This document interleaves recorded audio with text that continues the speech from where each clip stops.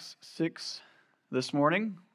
Last time we saw the church selected and the apostles appointed 7 servants of God to help with the ministry of the church there in Jerusalem. There was the church grew, it grew exponentially, and there was a portion of the widows whose needs were not being met with as much attentiveness as the other widows in the church. So there was a little bit of a problem there, but we saw last time how the church together solved that problem and those needs were met. And the result of that was 7 men that were appointed to this particular ministry of seeing to the care of these Grecian widows. And we saw that one of those men was Stephen.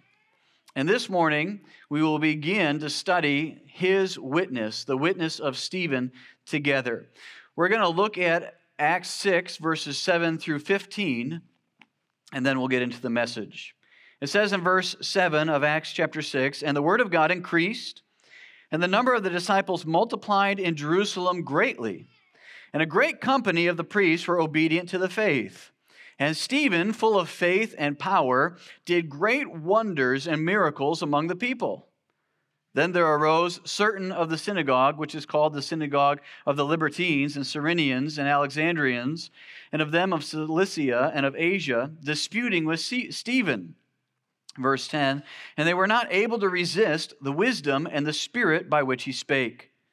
Then they suborned men, which said, 'We have heard him speak blasphemous words against Moses and against God.'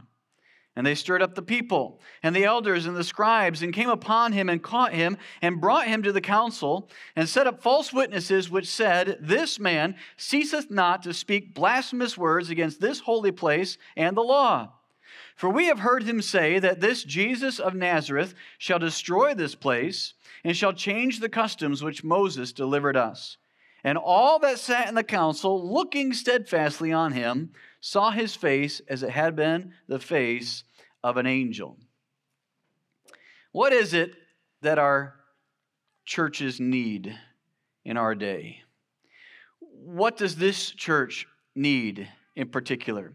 Some would say, well, this program or that program would help the church. And some would say, well, we could use some more members that would help the church. Some might try marketing or advertising to grow a church. And these things aren't necessarily bad things. But those things aren't going to make a lasting impact in the church. What the church needs in our day and age, and what this church needs in particular, is men and women of the Word that are full of the Spirit of God. Men and women that God can use. Powerful people of faith. So the question then is, as we look at the witness of Stephen, are you a Christian that is fit for God's use? Stephen's a great example of that. He has a powerful witness and testimony in Acts chapter 6 and in Acts chapter 7. And so we're going to divide the first part of our study into Stephen's witness into 3 key events here from Acts 6, verses 7 through 15. And as we look at his example and what the first portion says about him, think on this question and let the Spirit examine you. Am I a Christian that God could use? So let's look at, first of all, this morning, the success of the church. The success of the church in verses 7 through 8, it says, "And the word of God increased, and the number of the disciples multiplied in Jerusalem greatly, and a great company of the priests were added or were obedient to the faith. And Stephen, full of faith and power, did great miracles and wonders among the people." We ended the last message with this same verse, but I didn't want to neglect some of the incredible truths that we find here in verse 7. The church was successful. They had handled that interpersonal problem. They had handled that strife, that dissatisfaction, those murmurings. They had handled it wisely.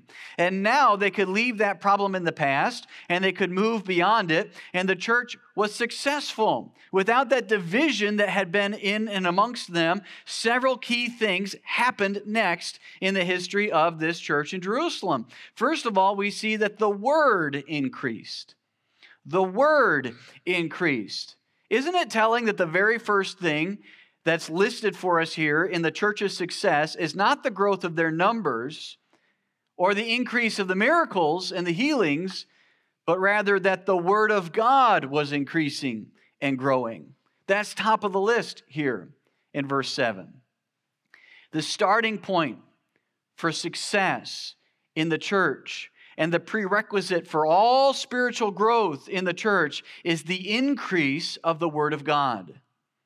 The apostles, you recall, had determined to devote themselves to the Word and to prayer. They said, listen, we've got enough on our plate already. Our primary purpose, our primary job is to spend time in the Word, to spend time in prayer, that we might teach it and preach it effectively.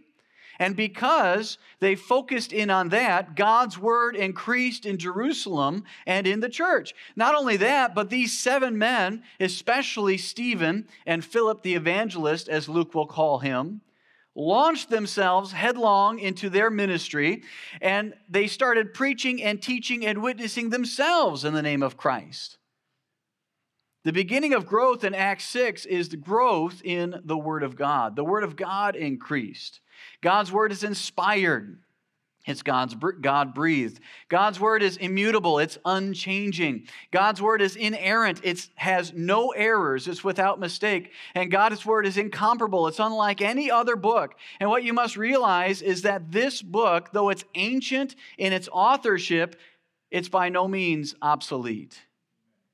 It's the only book that can both be ancient and relevant because it's a living, working book. As Hebrews 4 verse 12 tells us, the Word of God is quick, alive, powerful, and sharper than any two-edged sword, piercing even to the dividing asunder of soul and spirit and of the joints and marrow, and is a discerner of the thoughts and intents of the heart. It's a powerful, living book. It's an ever-working book. It's an inspired and profitable book. 2 Timothy 3 verse 16 through 17 says, all Scripture is given by inspiration of God and is profitable for doctrine, for what is right, for reproof, for showing you what is wrong, for correction, for telling you how to get right, and for instruction in righteousness to keep you right, that the man of God may be perfect, truly furnished unto all good works. When you preach and teach the Word of God, it grows. It increases. And the church was spreading the word. And as Jesus promised, the Word of God sprang up and increased. In Mark 4:20, Jesus says, these are they which are sown on good ground, such as hear the word and receive it and bring forth fruit, some 30-fold, some 60, and some 100. This is the formula for the church. This is the business that we need to be in. This is the task that Christ has given us to fulfill. As Paul told young Pastor Timothy, preach the word. 2 Timothy 4:3 says, for the time will come when they will not endure sound doctrine, but after their own lust shall they heap to themselves teachers having itching ears, and they shall turn away from their ears from the truth and shall be turned unto fables. That time that Paul warned us about, it's already on us. It's on us. Churches all across this city, all across this country, have left the clear preaching and teaching of the Word of God. And they've pursued programs and philosophies and production value instead. It's across all denominations. I had a man join my church up north. He went to his leadership in his church one day, and it's an old denominational type church. And he said, listen, it just seems to me like we're not spending as much time teaching and preaching from the Bible. And basically their answer was that they didn't think they could hold people's attention with the Bible. We must faithfully sow the seed of the Word and depend upon God to give the increase. Increase and success in the church does not come by gimmicks, but through God. 1 Corinthians 3 makes it very clear in verses 5 through 9. Who then is Paul? And who is Apollos, but ministers by whom he believed, even as the Lord gave to every man? I have planted, Apollos watered, but God gave the increase. So then neither is he that planteth anything, neither he that watereth, but God that giveth the increase. Now he that planteth and he that watereth are one, and every man shall receive his own reward according to his own labor. For we are laborers together with God. Ye are God's husbandry. Ye are God's building. We must never put the cart before the horse. We must be careful not to sacrifice the constant, compelling, and careful preaching and teaching of the Bible. God has used me in my ministry to oversee many things. Churches are busy places. They're full of wonderful people, and a lot has happened in the 9 short years that I have been a pastor. But what impresses me most is not the buildings that I've preached in or the programs that I've helped to run. What impresses me most is seeing the way which God's people, including many of you, have grown. And what is it that changes you exactly? What is it that transforms people's habits and their thinking and their attitude? It's not my leadership skills. It's not a 12-step program. It wasn't counseling sessions or confrontations. The vast majority of changes that I have seen in people in the church is come about in response to constant and consistent preaching and teaching of the Word of God. It's taken root in your heart. It's transformed your thinking. It's increased in you. And we must never forget that apart from the preaching and teaching of the Bible, our coming together is really no better than a social club or an exercise in networking. Why are we here exactly? Perish the thought that this church be another church that rises and falls on an individual. I think we've seen enough in our day and age of churches that grow underneath one man, and then as soon as that man is gone, they're gone. They're done. No. It's who is Paul? Who is Apollos? He that watereth and planteth is nothing. It's God that gives the increase. And it's only through the preaching and teaching of His word. The word increased in Jerusalem. And then notice, secondly there, the numbers increased in Jerusalem. It's a funny thing. When you faithfully share the gospel, people get saved. When the word increases, numbers increase also. Romans 10, verse 17 makes it very clear. Faith cometh by hearing, hearing by the word of God. We're not given an exact number here, but Luke does go to the trouble of adding the adjective greatly, which in the Greek means very, very much, exceedingly. This was a lot of growth. One man wrote that the continued increase must have brought the number of Christians to well over 5,000 believers, perhaps to even 10,000 believers, which would be about 10% of the population of Jerusalem if we assume it to have been 100,000 people at the time. Can you imagine that? 1 in 10 people in Jerusalem may have been a Christian. That's how much it increased. The church in Jerusalem was experiencing explosive growth to the extent that many of the priests came to Christ as well. As we mentioned last time, some scholars believe that there may have been as many as 8,000 priests in Jerusalem at that time. And Luke tells us that a great company of those priests trusted Christ. It's a simple but often neglected concept that when God's people faithfully and purposefully share the gospel, people get saved. So the question is, are we faithfully sharing the gospel? Are you? The numbers increased because the word increased, and also in answer to prayer, the miracles increased. The miracles increased. The Spirit of God was still working mightily in this church. And God confirms the message and authority of the apostles once again with miracles.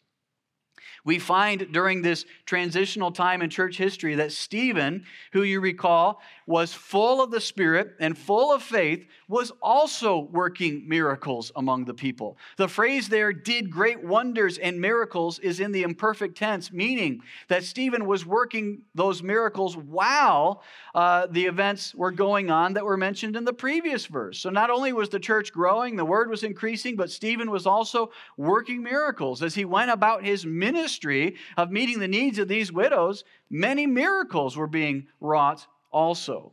Stephen's activities were part of the growth of this church. And what was the key to Stephen's witness and effectiveness for Christ? I want you to think about what the Bible doesn't say about Stephen.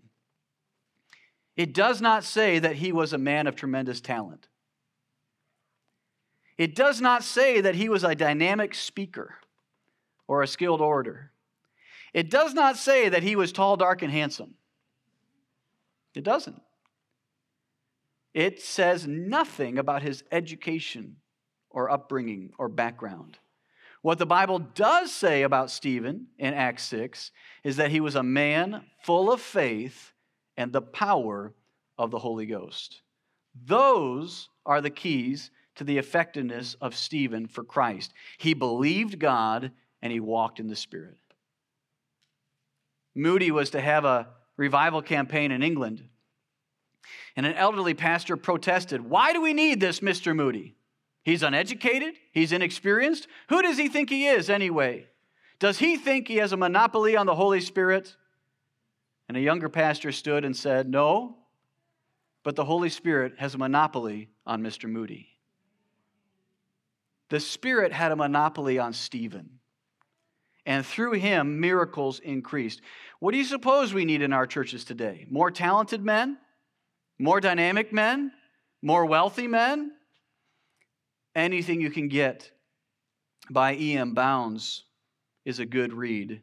But in his book, The Preacher in Prayer, this is what E.M. Bounds said. He said, "We are constantly on a stretch, if not on a strain, to devise new methods, new plans, new organizations to advance the church and secure enlargement and efficiency for the gospel. This trend of the day has a tendency to lose sight of the man, or sink the man in the plan or organization. God's plan is to make much of the man, far more of him than anything else, because men are God's method. The church is looking for better methods, but God is looking for better men. What the church needs today is not more machinery or better, not new organizations or more novel methods, but men whom the Holy Ghost can use, men of prayer, men mighty in prayer. The Holy Ghost does not flow through methods, but through men. He does not come on machinery, but on men. He does not anoint plans, but men, men of prayer." And the success of the church was grounded in the faithful preaching and teaching of the Word of God by men who were filled with the Spirit of God. The numbers increased as the Word increased, and God confirmed their message in Jerusalem through miracles. God will provide for the growth of the church today as long as you and I will stick to His method. Are you fit for God's use? There was nothing uniquely special about Stephen. He was just a man full of faith and the Holy Spirit. And those two things are things that any one of us have available to us through a walk with Christ. Notice not only the success of the church, but secondly, the strife in the synagogue in verses 9 through 10. Verses 9 through 10, "Then there arose certain of the synagogue, which is called the synagogue of the Libertines and Cyrenians and Alexandrians, and of them of Cilicia and Asia, disputing with Stephen, and they were not able to resist the wisdom and the spirit by which he spake." It's a guarantee, even in the early New Testament church, that when the church is growing, opposition will rise to meet it. How many times have we seen that principle play out already in just 6 chapters of the book of Acts? Peter and John were arrested for healing the lame man in the temple and for preaching in the name of Jesus Christ. They were told, expressly forbidden to preach the name of Christ. When the church was unified and being generous, Ananias and Sapphira nearly spoiled it with their deception and their pride. And then when the apostles shook the city with their preaching and their healing and their miracles, they were arrested, threatened, and then beaten for preaching in the name of Christ. Every time the church prospers, persecution follows. 2 Timothy 3:12 says, "Yea, and all that will live godly in Christ Jesus shall suffer persecution." Stephen faced his own opposition in the members of the synagogues. And notice the opposition party there. Who were these people? The opposition party. We find that the opposition that he faced came in the synagogues. And I want to take just a quick break, a cultural break here to help you understand what a synagogue was and what it was like. One author wrote that a synagogue was a meeting place for the Jews to discuss community issues, share meals, adjudicate infractions of the law and of tradition, to collect and distribute charitable funds for purposes of social welfare, provide elementary education, study the Torah, and store the scrolls of the Holy Scriptures and other material. It was also a place of residence for synagogue officials and a hostel for visiting Jews. Not all synagogues had all these functions, but synagogues did not exclusively focus on worship services with prayers, readings from the Torah and of the prophets, and sermons, which did take place in the synagogue. They also dealt with communal affairs. The leader of the synagogue was called the president of the synagogue, who was sometimes of priestly descent. And the president of the synagogue was usually a wealthy person, a leading member of the community who looked after the ritual, administrative, and financial aspects of community life. Here we have mentioned in Acts 6 5 distinct Jewish groups. And the construction of the original language seems to indicate that these 5 groups may have made up 2 synagogues.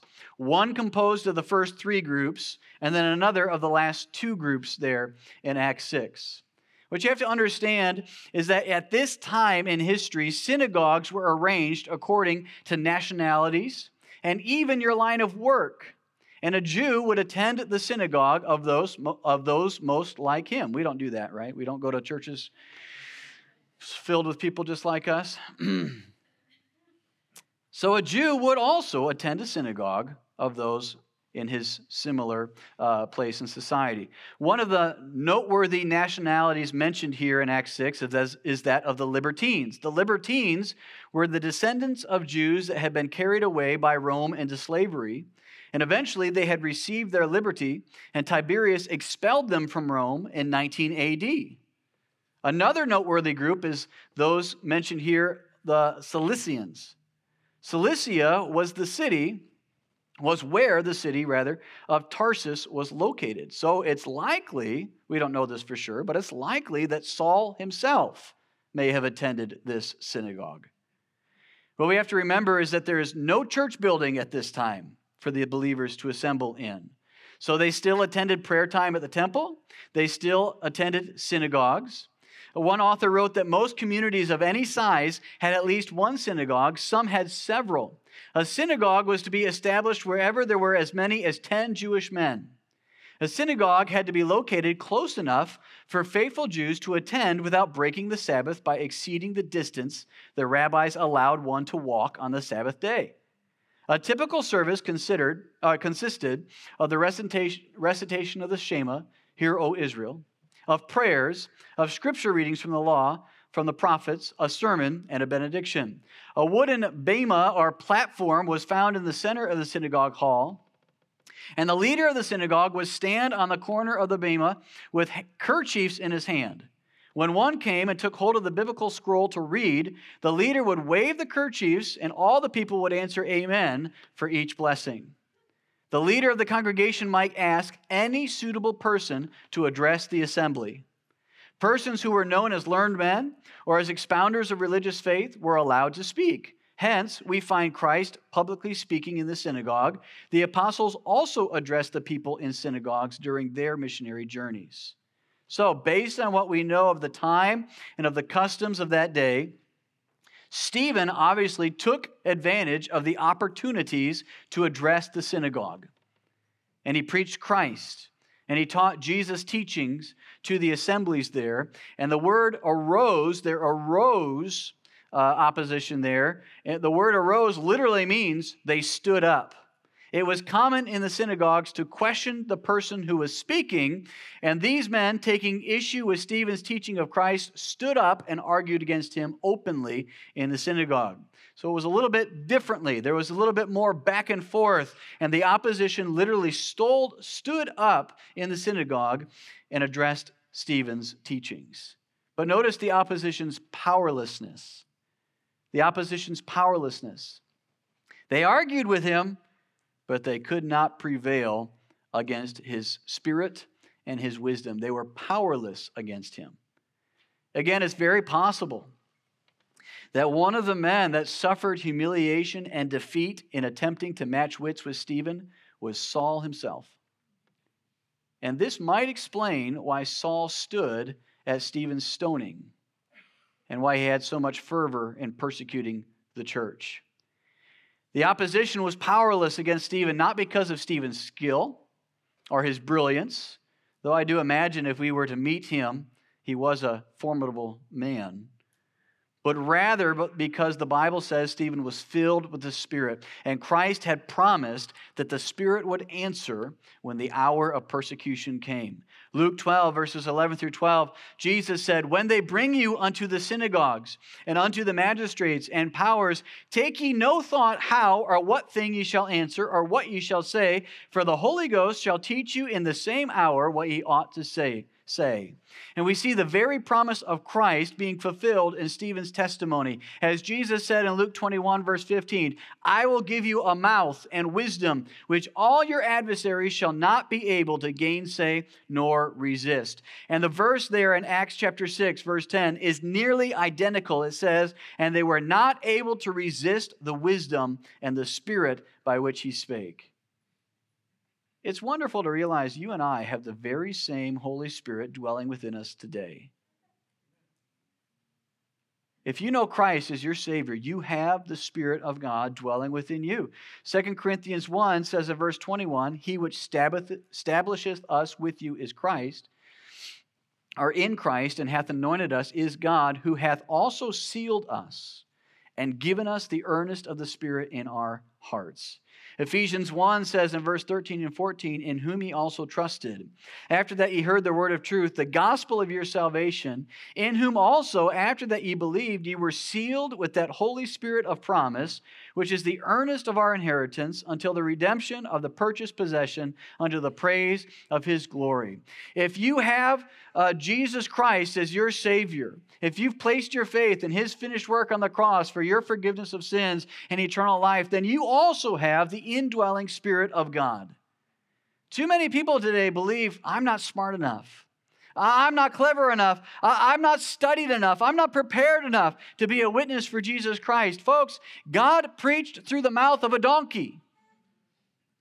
He can use you and I as well. It has little to do with what is in your head. It is everything to do with the Holy Spirit of God.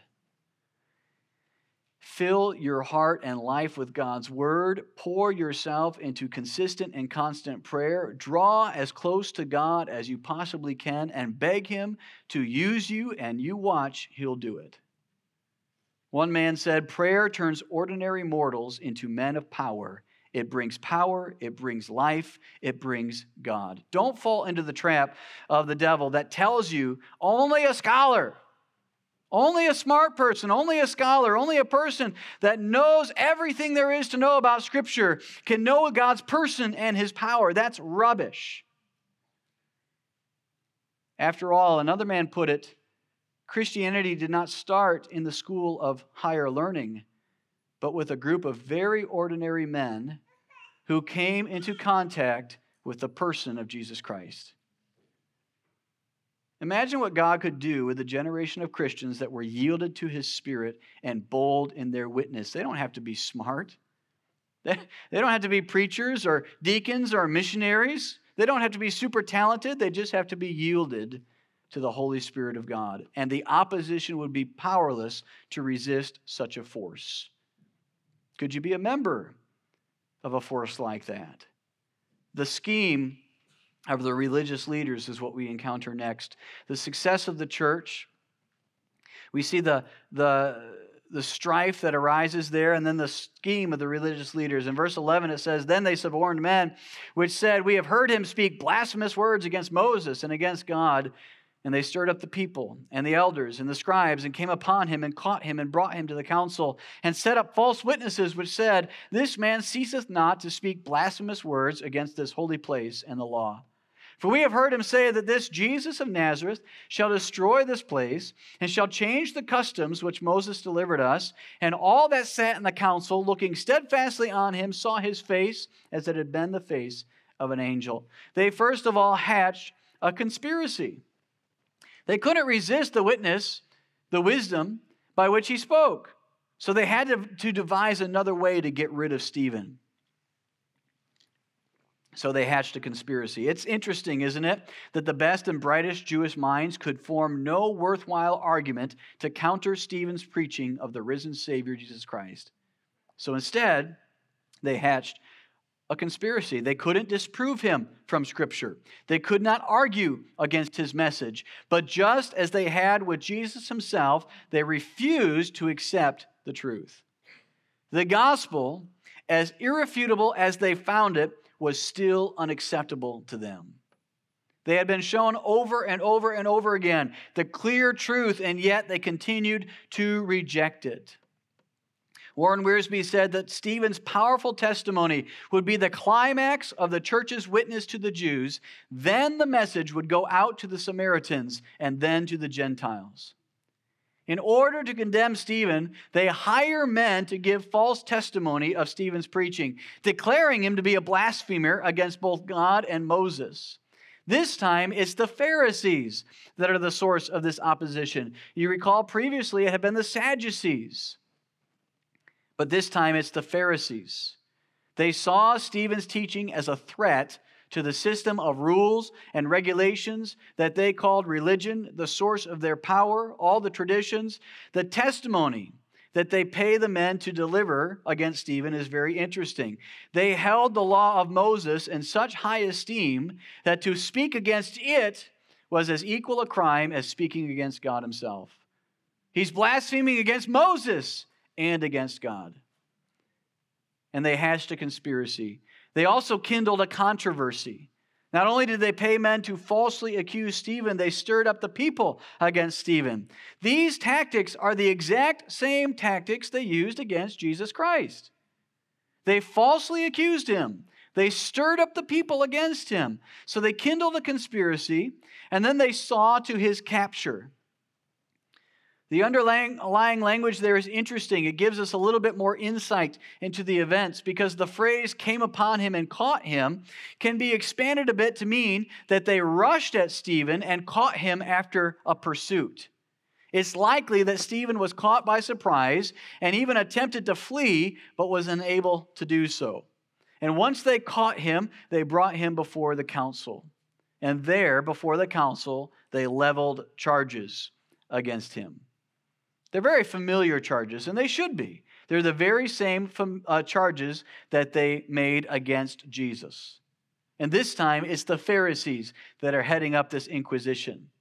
There was going to be no leniency. No one was coming to the rescue this time. As with Jesus, the Pharisees would not tolerate any threat to their teachings and their way of life because it gave them power over the people. Stephen's preaching elevated Jesus Christ above the law, and they despised him for it. So they leveled charges against him. But then, notice, they observed his countenance. What was Stephen's reaction after being caught by surprise and carried by an angry mob before the council? What did his face say about his heart? The Bible says, all that sat in the council, looking steadfastly on him, saw his face as it had been the face of an angel.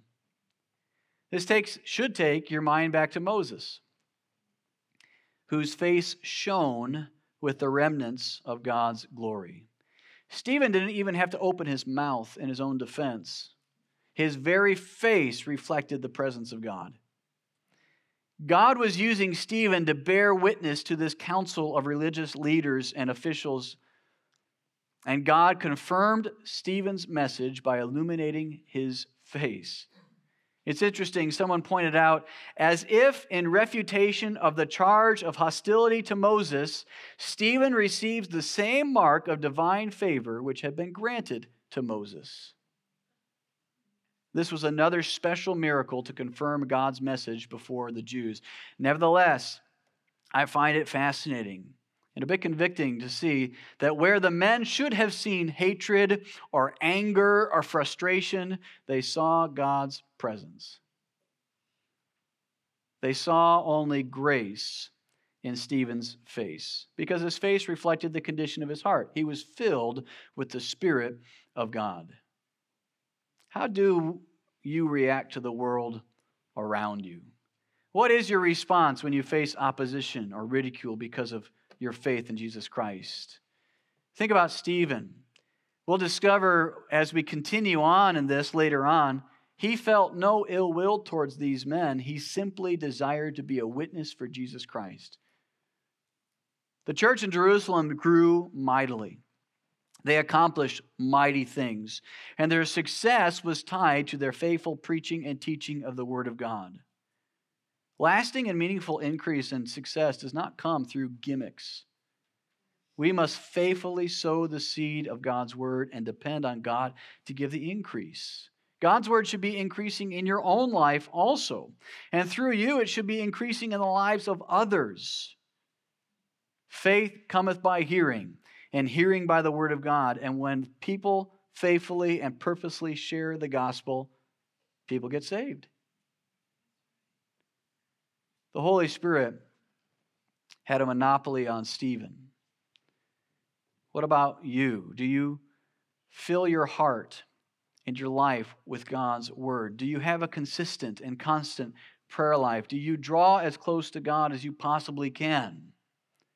He will use you if you surrender yourself to Him. You know, the enemy is going to oppose us. He's going to contrive clever ways to catch us and condemn us. How should we react in situations like that? We won't literally glow, of course, but people can tell a lot about the condition of our heart by the way we act and react. We should be reflecting Christ to those that we encounter, whether they're pleasant or unpleasant.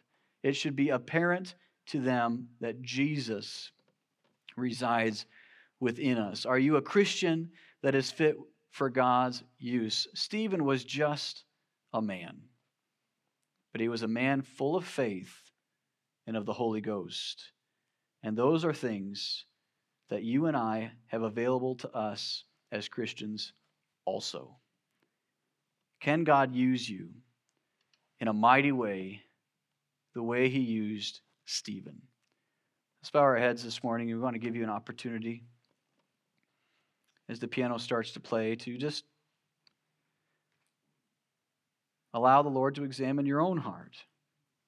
I trust that in answer to your prayers earlier, He has spoken specifically to you. And we want to give you the opportunity to respond to Him. So take this time and do just that.